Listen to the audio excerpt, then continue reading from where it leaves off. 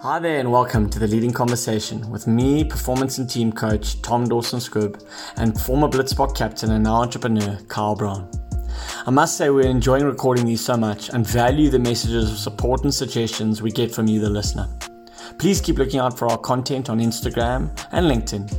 On Instagram at the.leadingconversation and on our personal LinkedIn pages or on Twitter at thesportingmind.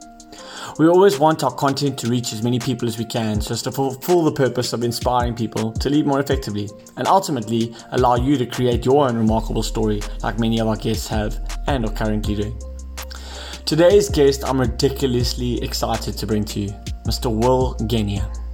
Having played over 100 tests for the Wallabies, over 130 Super Rugby caps, having played in France and now Japan, Will knows his rugby. He's been a perennial vice captain and a member of leadership groups, as well as spending some time in the hot seat himself. Will has opinions, great insights, a keen eye for what constitutes a good and not good environment, and an ability to challenge what he thinks is right and wrong. And therefore, I think he's brilliant for this podcast. In this chat, Will shares his thoughts on his mate and longtime colleague, Quade Cooper, how to give feedback, what made their Reds team, Super Rugby champions, of 2011 tick, how he deals with the struggles of top-level sport, and what learnings he's had over his 12-year career thus far. An absolute treat to listen to.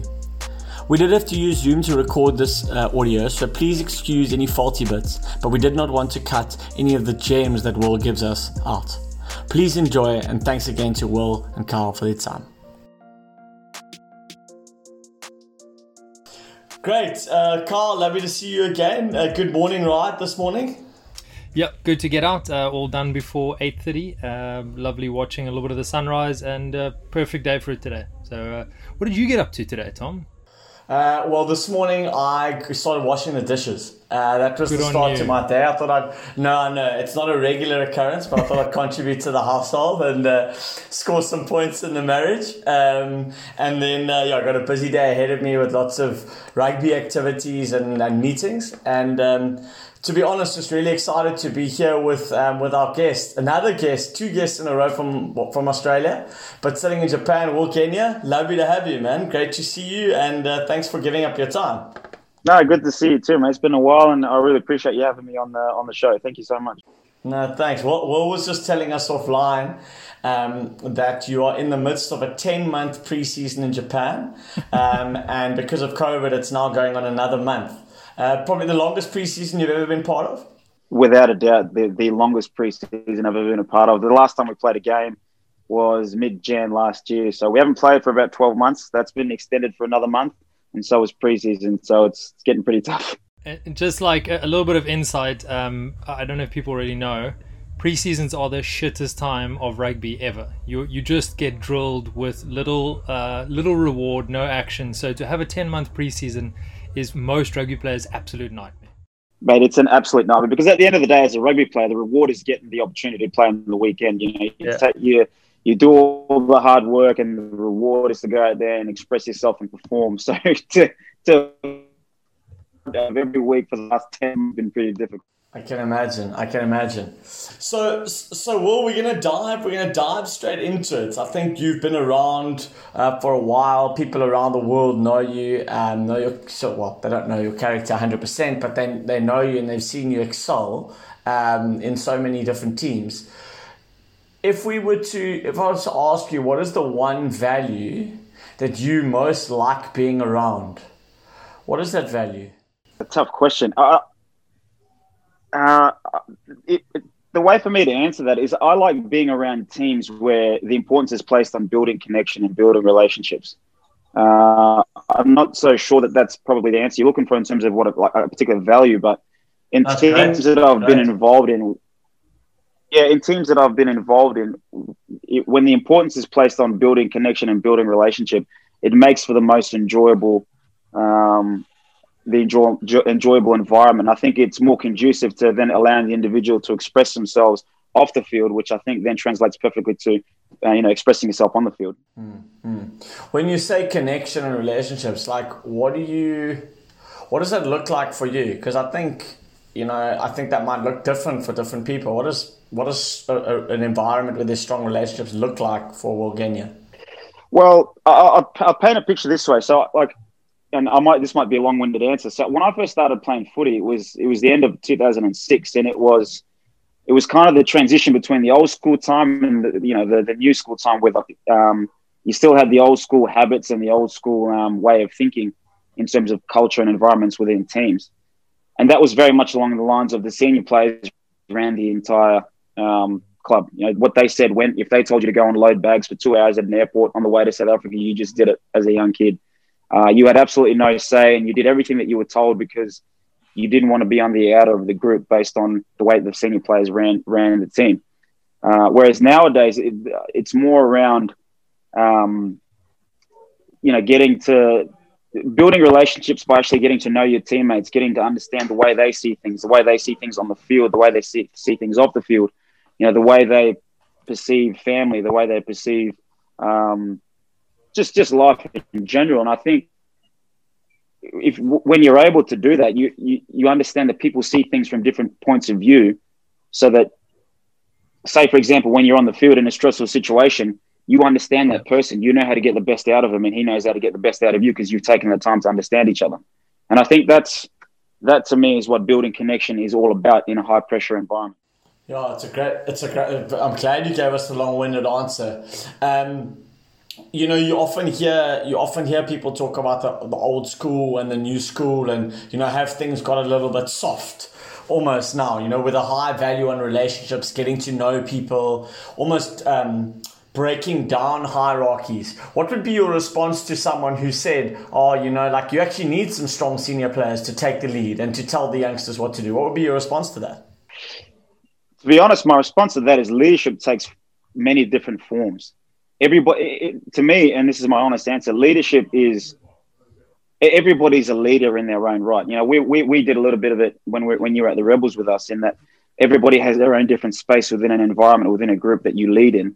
And the thing for me, why I think that's so important, is because if you give someone the responsibility of leading a particular space in the team, they then feel buy-in towards the direction of where the group is going. And more often than not, when someone has buy-in and they have that responsibility to it, you just enjoy it more because you have a say. You have a complete. You just feel like you're a part of where the team is going, as opposed to someone who's just going along with the flow. And I think that's the difference between the old school times, where senior players are do this, do that. You need strong characters and strong senior players for the running of the team. Whereas nowadays, it's back then, as a young player who experienced that, you never really felt like you were part of the direction of the club, the functioning of the team. Whereas now, it's just more conducive to a high performance environment if everybody feels a part of it. Yeah. And that's what I.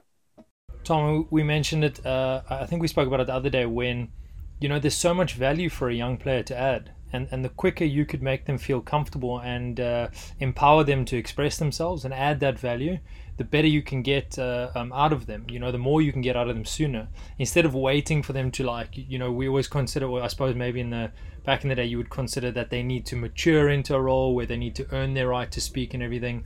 But if you create an environment where they know that they're sort of their input is valued, if they give it good thought, and they've as long as they don't talk nonsense the whole time, then that's fair. But there's so much value from these young players coming out, and there's so many new, fresh ideas that we can use to innovate. But in the past, those might have been lost just purely because, you're young, you don't know what you're talking about, just shut up, so get on with the job. Whereas, like you said, I think because of the breaking down of the hierarchy now, it's more based on the valuable input that you have as opposed to how long you've been there. I mean, it's always a respected measure and everything, but it doesn't it doesn't just mean that's entitles you to use your voice more. Is it then your responsibility, Will and Kyle, how do you draw the youngsters? How do you draw stuff out of the youngsters? How do you get the young people to lead and take ownership and feel empowered? How do you practically do that? Well, so for me, it was a learning process, because when having come through the old school type of mentality, initially when I was sort of thrust into a leadership role in terms of being a vice captain, but also being a game driver within the teams that I was in at a young age, it was more along the lines of, this is what I expect of you. Do this, do that, and you'd give someone a spray or whatever it is. But the older I've gotten and the more experience I've gained, like I said, I've just developed the understanding that people don't see the things the way that I see. And that's been the biggest eye-opener for me, because what it's allowed me to do, and like you're saying, in a practical sense, it's having small conversations with each individual about little parts of their role within the team, and making them feel like I understand where they're coming from. Through that understanding, I can ask of him what I want him to do, like of me what him to do. Because the thing about someone young coming in, like they may not be experienced, but they bring in fresh perspective. They're bringing a new idea that I might not have thought of because I've been stuck in my well. So I guess the practical thing for me is just having little conversations every because it's just a bit of a team environment. Someone who's young might not feel that comfortable to speak in groups. So if you take the time to go and speak to them and have those small conversations, you can get a general of what they're thinking and start to make them feel a little bit more comfortable so they can speak in the group setting a little bit more easier. I would say that those conversations and getting to know the players better also helps you gauge your expectations of a young guy. You know, like whereas if you didn't know what they're about and you kind of just sort of thrust them into a role and they failed, you'd be like, oh fuck, well I thought this is what you could do. Whereas if you got to understand them, you understood, you know, how they react under pressure, what they're capable of, what they're like, then you try push them towards places where they're a little bit more confident, and that's where they can grow quicker. But Tom, on a practical point, like I'm quite into getting guys in sort of leadership, or just allowing them to take ownership of sort of low stakes things within the team environment. So it doesn't have to say like, well, you got to go and captain the next match. Like there could be an opportunity at practice where the young guy could take the lead on that, and you tell him like this is your part of the practice. It's fairly low stakes, you know. Like if it doesn't go well, then but it just sort of gives him that little platform to go like, okay, right, I'm confident to do this. I can talk at this level. If I talk, people are actually listening. Like that's often a worry for a young guy, is that he'll like, oh shit, I can't talk enough because the old guys, they're just going to think I'm talking nonsense. But whereas you give them that platform, you give them the power to say something, and they, you know, all of a sudden they understand the value in it, and then they check their words too, so they don't just go out and they don't just bladder off. They speak sense and they give their absolute best there, and then that for me allows them to grow into that position. That's a nice example. Well, I know Will loves his cricket, and well, obviously we've just seen that Australian. I don't know how much you caught of it in Japan, but that Australian-Indian series, and I found it fascinating watching this Indian side who ostensibly 8 of their no Test series victory has a team ever won that's used as many players. They use 20 players in one series, and usually the most of any other Test victory in cricket has been 16 players used. So they used 20 players because of injury and things went wrong, where captain went home to have a baby, etc., etc. And these young guys came through, and I started to think to myself, like, what is it about that environment that has allowed these young guys to excel? And one of my summations was, maybe it's the IPL. So this IPL, this competition that's been created, where you get these young guys who have to perform at the highest level of intensity, but with unbelievable mentoring around them for 8-9 weeks every year. Suddenly you're getting these guys walking straight into the Test arena at Brisbane or Sydney or Melbourne, and they're able to perform straight away. Do you guys believe in a little bit of throw people into the deep end because that's going to upskill them? I don't know if you've got views on that. I'll let you go first. I'll have a think about it. It's actually a really interesting one. Yeah, I do believe in throwing them in the deep end, but sort of a fairly measured approach to it. Whereas I would do a lot of the risk analysis as to what could happen, what could go wrong.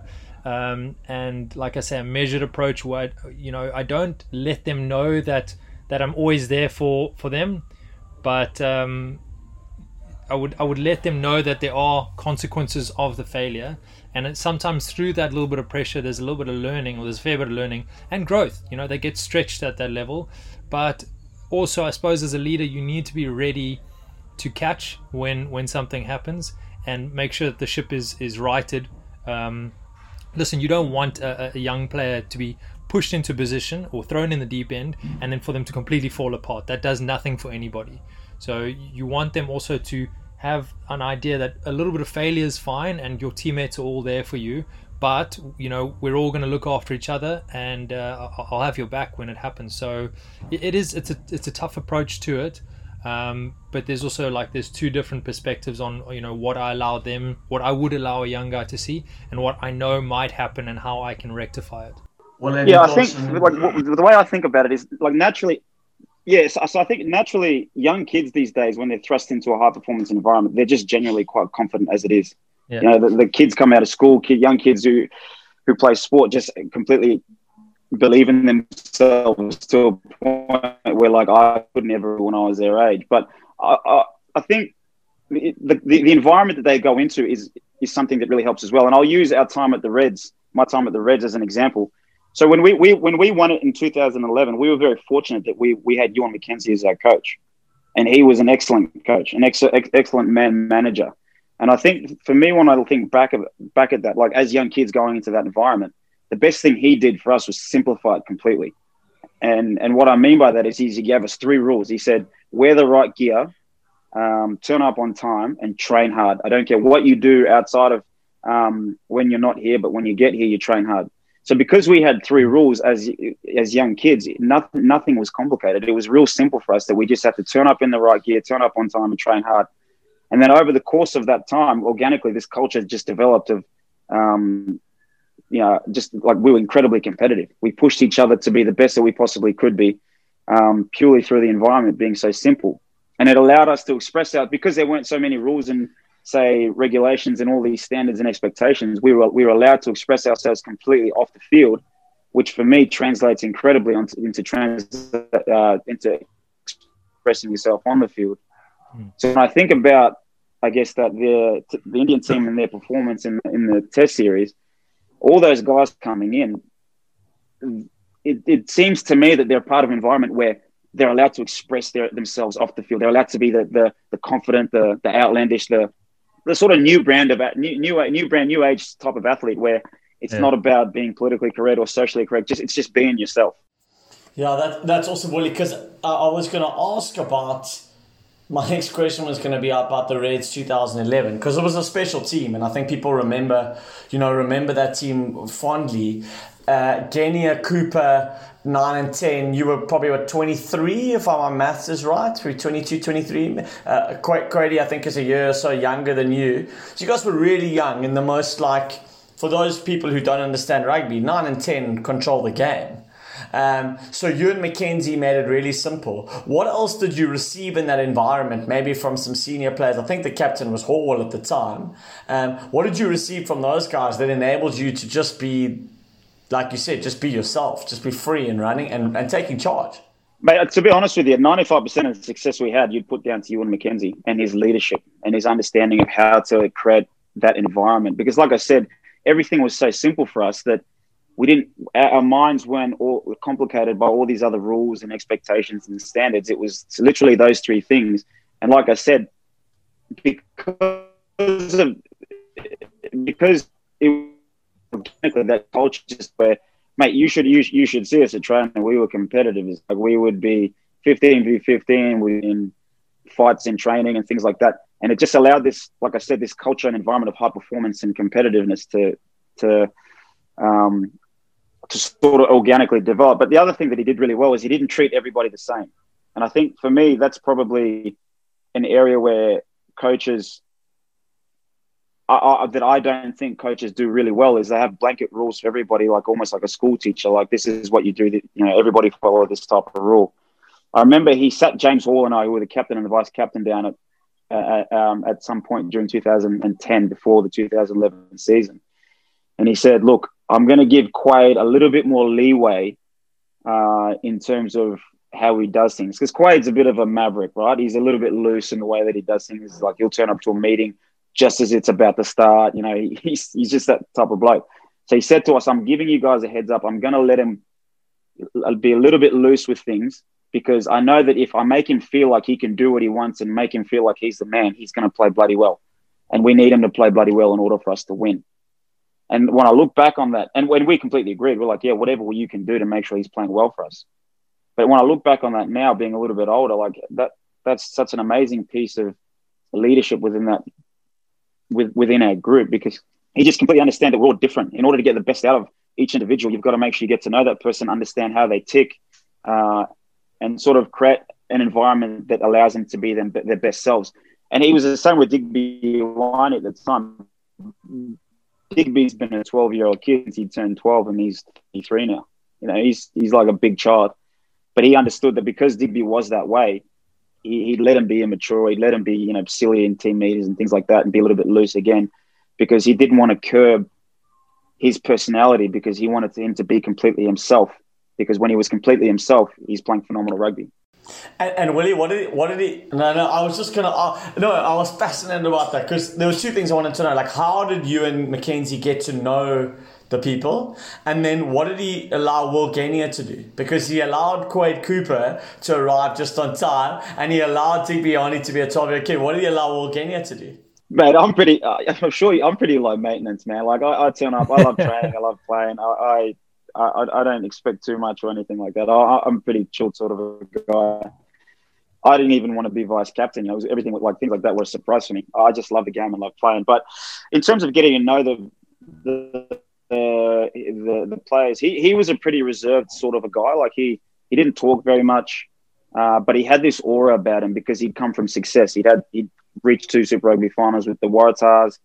He coached in Stade Francais, so he had this aura about him. But then when you couple that with the fact that he doesn't talk that much, when he spoke, so if he took time to have a conversation with you in the hallway or in between sessions, you appreciated it and you actually sat down and you paid attention. And he also would take you knew that if he was taking the time to do that, he was interested. He wanted to get to know you. So you sort of felt that you cared about you. He was when I think about it now, because he was that way, we really wanted to play for him. There was such a huge amount of respect for him as a person and as a coach. Tom, so I suppose this question might be posed to you. Like, what are the potential pitfalls of an approach like that? You know, where in my head I'm thinking, okay, so you allow certain guys to do certain things. Doesn't that open the door for a lot of other sort of potentially negative self-expression to come out? Well, yeah, no, it's a great question. So I want to just recount a story. So I was doing a talk to some coaches during lockdown on Zoom, and I was recounting the story about my experiences with Will Genia. And I said, Will Genia for me is one of the most unbelievable trainers I've watched. Carl, this guy runs a practice like I've never seen anyone do it. But Will Genia will miss the odd session. Because his body, like you said it, Willie, like your body's sore. So I said, Will miss the odd session, and it just is how it is, and the coach would allow it. Because the coach's words to me at the time were, Will's earned that right to miss practices. He's got 90 tests under his belt. When he trains, he's incredible, and he's playing unbelievably well on a Saturday. And the people on the call completely disagreed with me. They were like, that's bullshit.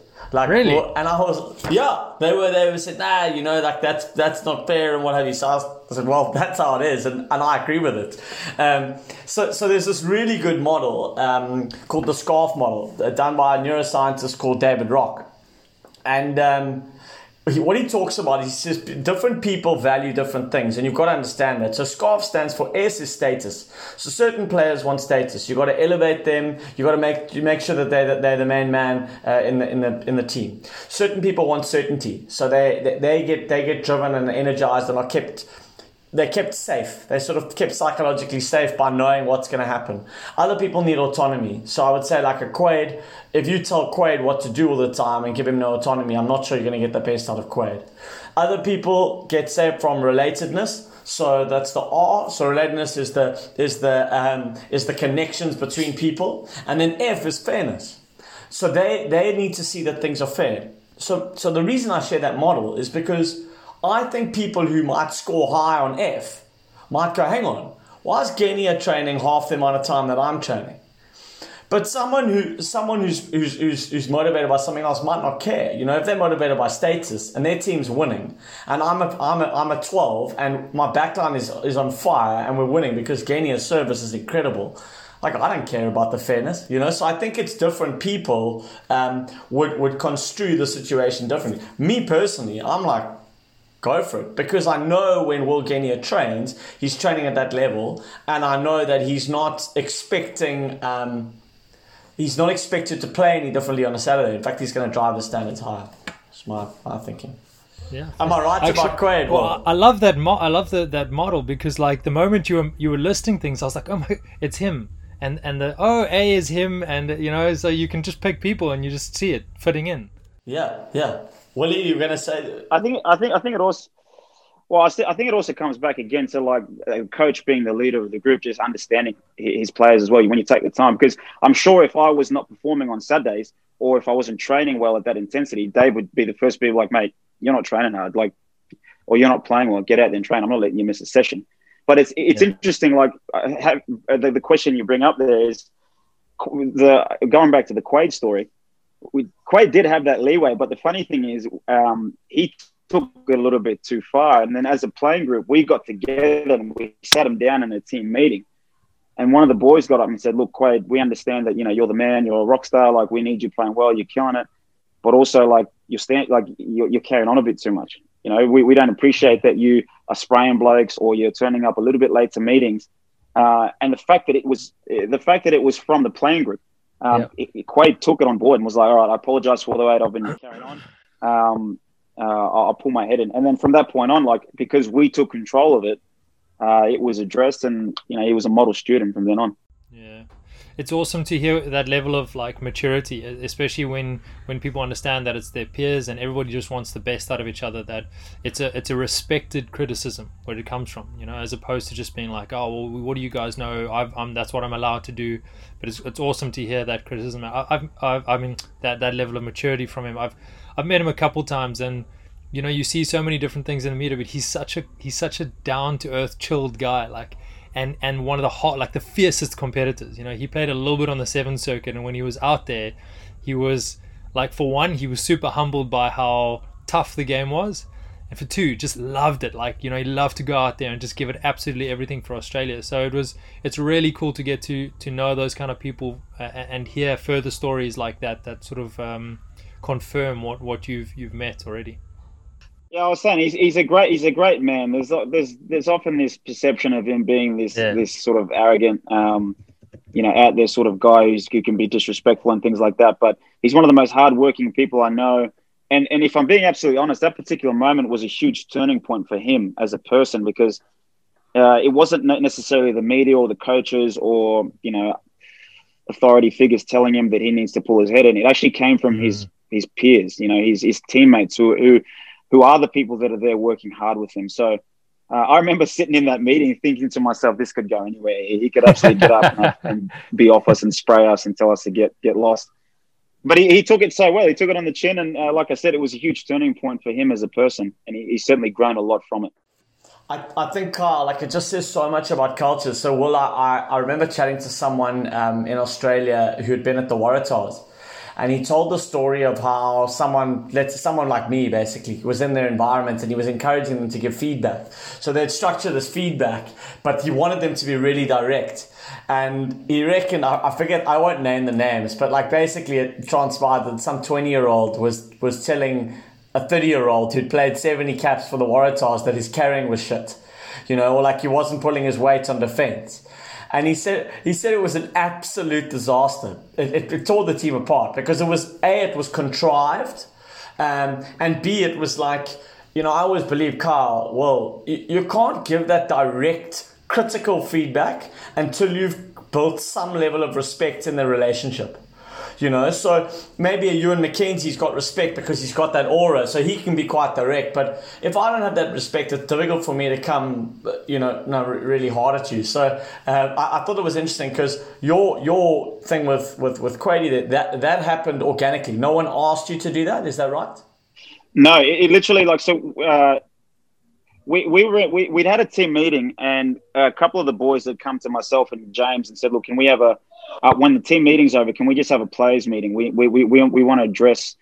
Cause it was quite obvious to the group that Quade was being a little bit loose in his behaviour and things like that, and to the point where like it was getting on some of the boys' nerves. So they came to us and said, "Look, can we just stay in behind as players?" And I want to get up and say that. One of the boys like, "I want to get up and say this because it's certainly a reflection of the entire group." And we were like, "Yeah, absolutely," because we feel that way as well. But again, it was really powerful, like I said, because it didn't come from a coach or a player or even like a lead, like a captain or a vice captain. It just came from one of the boys. And like you said, a lot of the times in rugby teams, you build relationships, through getting to know each other, but also through doing the hard work. When you're in a preseason and you're just getting smacked out in the field doing fitness together, you build those bonds because you look across and you see this bloke's working hard with me, like he's got my back, I've got his back, and there's just an instant connection that you can build a further relationship on. So those bonds were built. We were having success further strengthened because of success, and the fact that we got up and said it at that time, I think was really powerful in terms of Quade and his growth as a person. Yeah. Tom, you mentioned about like being a bit direct and everything, and something that I probably learned a bit too late in my career, but there are situations where you absolutely cannot be direct with a person, especially not in a more contextually, not in a team environment. There are some players that will not react well to that directness or being called out in front of people. They far prefer the the one-on-one and just a quiet word, and they react so well to that. It's incredible, where you feel like it should be forceful, you feel like you should be reprimanding that person, but it just turns to an absolute mess, and it's often the guys where I would say, I don't know, just listening to your model, maybe the status guys, like if you're trying to knock them off that status, it's absolutely detrimental, and it goes negatively so quickly. Whereas if you just pull them aside and be like, "Hey, but listen, you what you're doing right now is really bad for the team. It's just not in line with what we do," and they're like, "Shit, man, I didn't even realize. I'm so sorry about that." And that's it. And you're like, "Oh wow, that went really well," And it's incredible to see how you have to approach things so individually. And that goes back to what you were saying earlier, Will, is about understanding and learning those relationships and learning what makes people tick to get the best out of them. Well, yeah, Matt, I couldn't agree more in terms of those relationships. Like we've got a young winger here in Japan. He's constantly getting sprayed at training because he never knows where he's supposed to be. But I've actually started to realize like you said, he doesn't respond well to it. So because I have some sort of knowledge around back three and the position and things like that, I've started to have like slight conversations with him about where do you think you're supposed to be? And like you said, addressing it that way in a one-on-one situation as opposed to trying to reprimand him in front of the team. And he's responded so much better. Like he's taken a little bit more ownership around it. He understands it a little bit more. I think that's, you're completely right. It's about understanding the individual and how they process information in the best way so that they can continue to perform their roles within the team. Yeah. Well, as a president to you, like I've seen you be very direct on the field. In fact, I remember a conversation that we had around, which links to your thing about simplicity, which was instead of giving 3 messages on the field, give 1. And I saw you do it because what we did, Carl, at the Rebels, which is really cool, we could mic up the players during training. So afterwards, you could actually listen to what they were saying during training and how effective that communication was. I wondered, well, have you ever been on the receiving end of some really effective, A, and B, ineffective feedback in the heat of battle from people that you're playing with? Like some really good communication and then some really poor communication that you've experienced to you.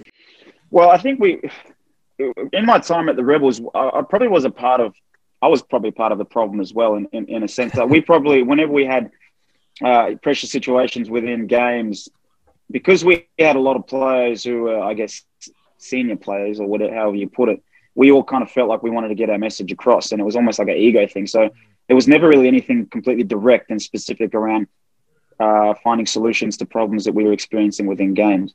In terms of the other sort of side of things, I think Michael Hooper's probably very, very good at it. He's, as a captain, he's very direct in terms of really simplifying his message. He'll give you like 1 or 2 focus points within a huddle or we'll give you one or two focus points at the start of a game, and he'll continuously refer back to it because he makes it clear to the team that if we're across those two things within a game, more often than not, we're going to give ourselves a chance of being successful. So then it's always just going back to those one or 2 points. And I think he was very, very good at it. Whereas I think, like I said, when we're at the Rebels, we were probably caught in between everybody wanting to sort of have their say. And like I said, I was certainly part of that problem as well. Tom, as an example of a probably a really poor way to communicate was in the heat of battle. There were times when, things would go south and a try would be scored against you, and one or two examples of it was we would have somebody running on the water, which would actually be part of management, come on and just start screaming at us, you've got to make your tackles, but useless information, stuff I absolutely hated, to the point that at one point I turned around and just told them, get off the bloody field, I know I have to make my tackles, give me something that I can fix the game with. Please don't come here and tell me the obvious stuff that they're I know I'm missing tackles, fine. Why am I missing tackles? What do I need to rectify? Is my positioning wrong? Is it, and we that actually launched into a whole new thing post game, and we had to talk about the approach that the guys coming onto the field needed to bring a level of calm. There is clearly panic on the field. Don't bring more panic onto it. Don't come shake the boat even more. Help us steady it. And it's always interesting as to the effect that the bench and people running onto the field can have on those players on the field. Whereas I think people think that it's only up to those players on the field to make the difference.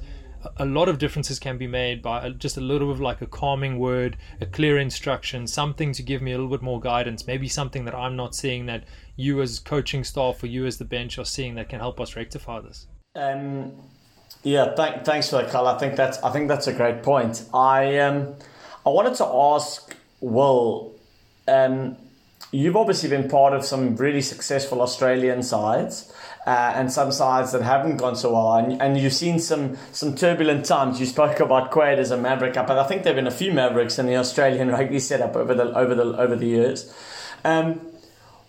What have you sort of seen in the ebbs and flows? We know that this last World Cup that you played in wasn't as successful for you, but Michael Cheika had some real success in his early times. What have you noticed at international level with the Australian side that's really worked and that hasn't worked so well in that international setup with the different people, different cultures coming together? Well, the international setup can be quite difficult for a test match coach because, say as a club coach, if you've got 4 years, you've got 4 years to develop a culture and build an identity and build that environment where it's easy for people to buy into. Whereas as a national coach, as a test rugby coach, everything's based on results, and because the pressure is so heightened a whole lot more. So it's a balance between building an environment, building a culture, while also trying to get results straight away. And that can kind of work against each other. In that process, it can kind of work against each other. In terms of the Australian teams that I was part of, I thought Michael Cheika is an excellent coach, an excellent man manager. He certainly gets he gets a pretty unfair rap because of obviously the way he's perceived in the media and things like that. But what he did, which I thought was really, really good, was he actually established an identity of what it meant to be a Wallaby. So when we all got together and we wrote down things of what we perceived that it meant to be a Wallaby. And then as a group, we put something together that was established as this is the Wallaby identity. So anytime that we were selected in the team or new members came into the team, it was incumbent upon us to share that document with each other to, like I said, make sure that you identified with this is what it means to be a Wallaby within this setup. And in the teams that I've been a part of, he was the only one that created that. And you feel like a sense of belonging when you're there, which I think is really, really powerful. Whereas in years gone by in the teams that I was a part of in the Wallaby setup, sometimes you feel it's just like a rep team, or you think it's like a rewards team or an honours team. But to know that there was an identity and a sense of belonging, I thought that was really powerful. And it doesn't necessarily say correlate to success, because obviously we weren't all that successful, but there's other things that play into success as well: game style, playing roster, the strength and the quality of the opposition teams and things like that. But for me, I think that that's one of the things that he did that was incredibly successful in creating an environment that you wanted to be a part of. So, Will, like, I find this fascinating because, you know, most people listening to this have never played international sport, will never play international sport. That is the pinnacle of the game. There's other things that come with playing for the Wallabies. Like, you're going to get money, you're going to get endorsements, you're going to get a bit more fame and, you know, maybe some more love from the ladies, whatever it might be. Like, there's going to be a lot more that comes your way. How do you create selflessness? Because rugby is such a connected sport where you have to be selfless, and, you know, the 9's got to make the 10 look good, and the 10's got to make the 12 look good, and the loose head's got to make the tight head look good. How do you find you can create selflessness in a massively hype team like the Wallabies, and then maybe even Kintetsu or the Reds or the Rebels or in France? Look, mate, that's a difficult question because as a professional sportsman at the highest level, you've got to be selfish to a certain extent, because you need to understand what you need to do to put yourself in a position to be strong, to be fit, to be fast, to be able to perform at those levels. So part of you has to be selfish to make sure that you're right to be able to perform. But it's just the nature of playing a team sport. Naturally, it's not about yourself; it's about the team.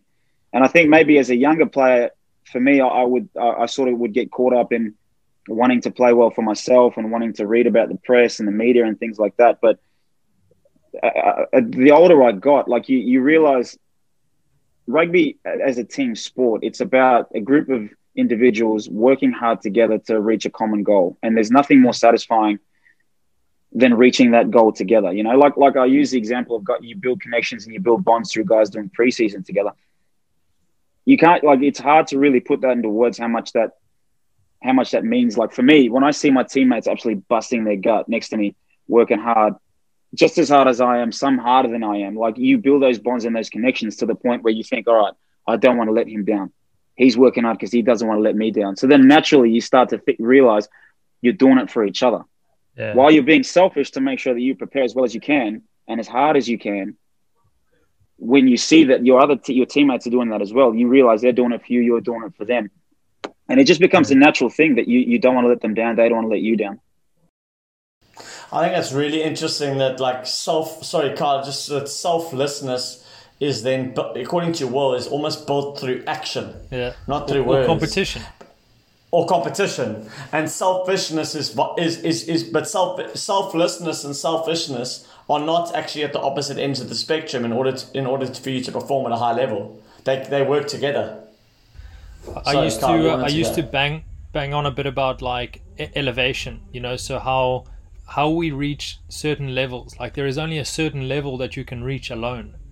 But as a team, we can reach heights that none of us alone could do. So I used to try drill that in about, like, what we could actually achieve together is far greater than any of us could do alone. And I mean, that was just one angle, I suppose, I used. Willie? Yeah, I couldn't agree. I couldn't agree more, because selfishness and selflessness work together hand in hand in a team. Because like you're saying there, Kyle, you got to get yourself to a certain point. And to get to that point where you're the best of your absolute ability, you've got to be selfish. But then if you all get to that point individually, from there you buy in together collectively, you go even higher. So I completely agree with you there, Tommy. Like, it goes hand in hand. They're not on opposite ends of the spectrum. They completely go hand in hand within a team. And it's about accepting it. If you accept that and you're aware of it, then it's easy. But you know, sometimes when we think about opposites, you try to fight it. Like, oh, don't be selfish. It's about the team. But no, part of you has to be selfish in order to be successsul, because you've got to be selfish to get yourself to a point where you're at your best, and then you expect that of your teammates. They expect that of you. You don't want to let them down. And then you go to even greater heights as a team together. Yes, I think that's an unbelievable learning. Presumably, there's got to be a point where there's a switch over. You know, so there's, like you say, selfish to a point, but you've also got to know when to give all of you to the team and not make it about yourself anymore. Because, like, I would say preseason is all about you. Like, you've got to run faster than everybody else. You've got to run harder. You've got to gym harder. You've got to get more reps. But, like, there isn't much outcome there that is team based. You've got to get yourself to the point where you get selected, and then from that point, it's all team based outcomes and what you can add. And then, like you say, if you're at your absolute peak, you're adding more to the team than what you could have if you weren't selfish before. But so that's the best example of it. So preseason, you're selfish. You're building your body up to make sure you're in the best possible opportunity, like giving yourself the best opportunity to perform. And then eventually, once you then get together with your team, I can't be a halfback without my forwards. My number 10 can't be a 10 without me giving him the ball. And it's an organic realization that in order for me to do my job, they've got to do their job. In order for this guy to do his job, I've got to do my job. So like you said, you're selfish up until a point, and that's essentially your preseason. But then once you get into games, it's about, all right, I've got to do my job for him. He's got to do my job for me. We've got to do our job so that we get the result that we're after. Well, I mean, you've given us such a nice insight into the way you think, and I wanted to just dig into that a little bit more, if I may. Like, we can't be blind to the fact that we're living in a pretty tough time. You know, people are in lockdowns in different countries. The world is changing. It's different. It is quite tough. Now, sport throws tough times up at you all the time, whether it's on the field, like in a specific match, or whether it's on a sort of greater spectrum, you're going through a bad run of form or you're out of contract or what have you. I think I know the answer to this is that you have experienced some tougher times in your career, even though you've been massively successful. How have you dealt with the tough times? Well, how have you been resilient, either at a macro scale or even in a micro scale, like in a match? Mate, for me, it's as simple as this. It's just control what you can control. And I was very fortunate as a young kid. I learned that very early on, because you say this, like fear, for example. People have fear, but fear isn't real. All fear is just an idea of. So fear is essentially just the idea of the unknown. That's all it is. It's not real. And we get too concerned about the outcome and the consequence and the results of things, and that creates fear, which again, for me, is not real. Whereas for me, I learned early on that all I can do is control what I can control. So when things are going well, when things aren't going well, all I do is concentrate on controlling the things that I can control. And then look, in moments in my career when I've not been selected or I've not performed as well as I would like, it just comes back to, like, think of things objectively. Why didn't I do this? Why didn't I play as well as I would have liked? Why is this happening? Why am I getting these particular poor results or whatever it might be? And then, all right, control what I can control. Go back to that and focus on that process. Yeah. And because it keeps me so single-minded and so focused on that, I completely block out absolutely everything. And it's been such a good thing for me in, say, everyday life, in that we can get so caught up in what's happening at the moment, what things might look like in the future. But that idea of just controlling what I can control allows me to just be in this particular moment and enjoy what it is that I'm doing now. If I may ask, like, where does that come from? Because, you know, the assumption is that a lot of people look at inflating the potential negative outcomes of things. And that's what causes a lot of shit in our heads, that we think that a poor or an undesirable outcome is awful, it's detrimental, and that ends up paralyzing us from doing what we want to do, or is performing as well as we want to. So where did it start, where you just, I mean, that's a very logical approach you have, and it should be everybody's approach, but it's not. You know, how were you able to take that on so early? Well, it was a process for me. So when I was a young kid, I was told, like, I was never going to be good enough. I'm never going to make it as a rugby player. So I was always afraid of that, afraid of making a mistake to sort of reinforce what all these people were saying. But then when I eventually got my opportunity as at the Reds, I had a mentor that looked after me. He said, like, I would always, if I threw a poor pass, I'd be worrying about it 4 or 5 or 6 passes later. And he said to me one time, and it was just like a light bulb moment. He said, how is you thinking about what you did before going to help you doing what you do now? And it kind of was just like a switch. I was like, you're exactly right. The fact that I did that then doesn't have any control over what I'm doing now. And me doing what I'm doing now doesn't have any control of what I'm going to do later. So it's almost like it's everybody's own experience. It comes to you in your own time as far as I guess how you see life. So for me, I was fortunate that I learned that early on. It really helped me as a professional athlete, because, like I said, in moments in games, you can be so worried about making a mistake or not winning the game that you actually lose focus on doing your job within your role in the team. Yeah. So it's always been, for me, just sort of control what you can control. And I think sort of maybe going back to a little bit what you're saying there, people get so worried about the outcome of things, and making a mistake and things like that. But what people don't actually realize, and I've been fortunate enough to learn this, is none of that's real. That's all just things that are made up in your head. Yeah. What's real is actually what's right in front. What's real is what's right in front of you, which is what you're doing. Which again comes back to process, which again comes back to control what you can control. And like it was, again, that was another like huge light bulb moment for me, was all these things that we make up in our head. Oh, what if I make this mistake? Or I'm going to be bad at this, or I'm not going to play well. None of it's real. Like it's just like a made up thing in your head. You know what I mean? That we allow to affect us in the way that we are. Yeah. And Will, so you come across, if we watch you from the side, like you come across as confident and in command all the time. Are there times, real or not real, are there times when you don't feel like that at all and you almost have to trick yourself into it, or not? Is that the truth?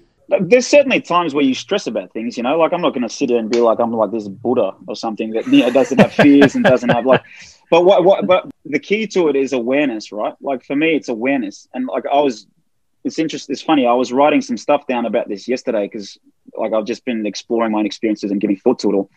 The key to it is awareness, and what awareness creates is like this ongoing battle in yourself. And what I mean by that is when you start making up those things in your head and those fears within your head that just aren't real, it's about then just accepting it and letting it go. That's the battle, if that makes sense. So yeah, there's times where I might start thinking about a game, or I might start thinking about what happens if this happens. But then the process for me is to just be like, all right, that's there, let that go. That's not real. And that's just awareness. I've been fortunate enough that like I've given myself time to learn about these sorts of things, and yeah, awareness is the key. Awareness is the key, and I think that's been the big thing that's helped me in those moments. No, thanks, Willie. I mean, I think Carl, I always use this thing with teams that I work with called AAA, which is acknowledge, which is like let's acknowledge and be aware of what's around me or what I'm feeling. Accept. So like accept, like that is what it is, whether it's real or not real, like it's there for me. I can't fight it. It is what it is, and then act and then move on. But without the acknowledgements and the acceptance, it's very difficult to just act and just bulldoze your way through things. And I think that's the really interesting insight that Will gives us, is that like over time, you've learned to acknowledge things through your conversations with your mentor at the Reds and you've learned to acknowledge and accept, and therefore been able to play at a high level despite still feeling it's like it's not always in control or going well. Yeah, no, I was just saying like that's the biggest thing, is like you acknowledge that things are there. It's not about pretending that you're not afraid or pretending that you're not stressed. I think the model that you have is unbelievable. You acknowledge it, you accept it, which means that you're aware of it, and then you just act. So I completely forgot about that. I love that. That's essentially the way that, you know, I think about it. It's like, be aware of it, accept it, don't deny it because it's just there, but then understand that. For me, the next step for me was understanding it's not real. Just do what you're doing. Yeah. Carl Willard, this really cool thing that I remember asking you about. In fact, I was having a conversation with you and Quade, and we spoke about like what is the one fundamental thing you can do once you've acknowledged and accepted and things are going wrong, or you've thrown a bad pass or what have you.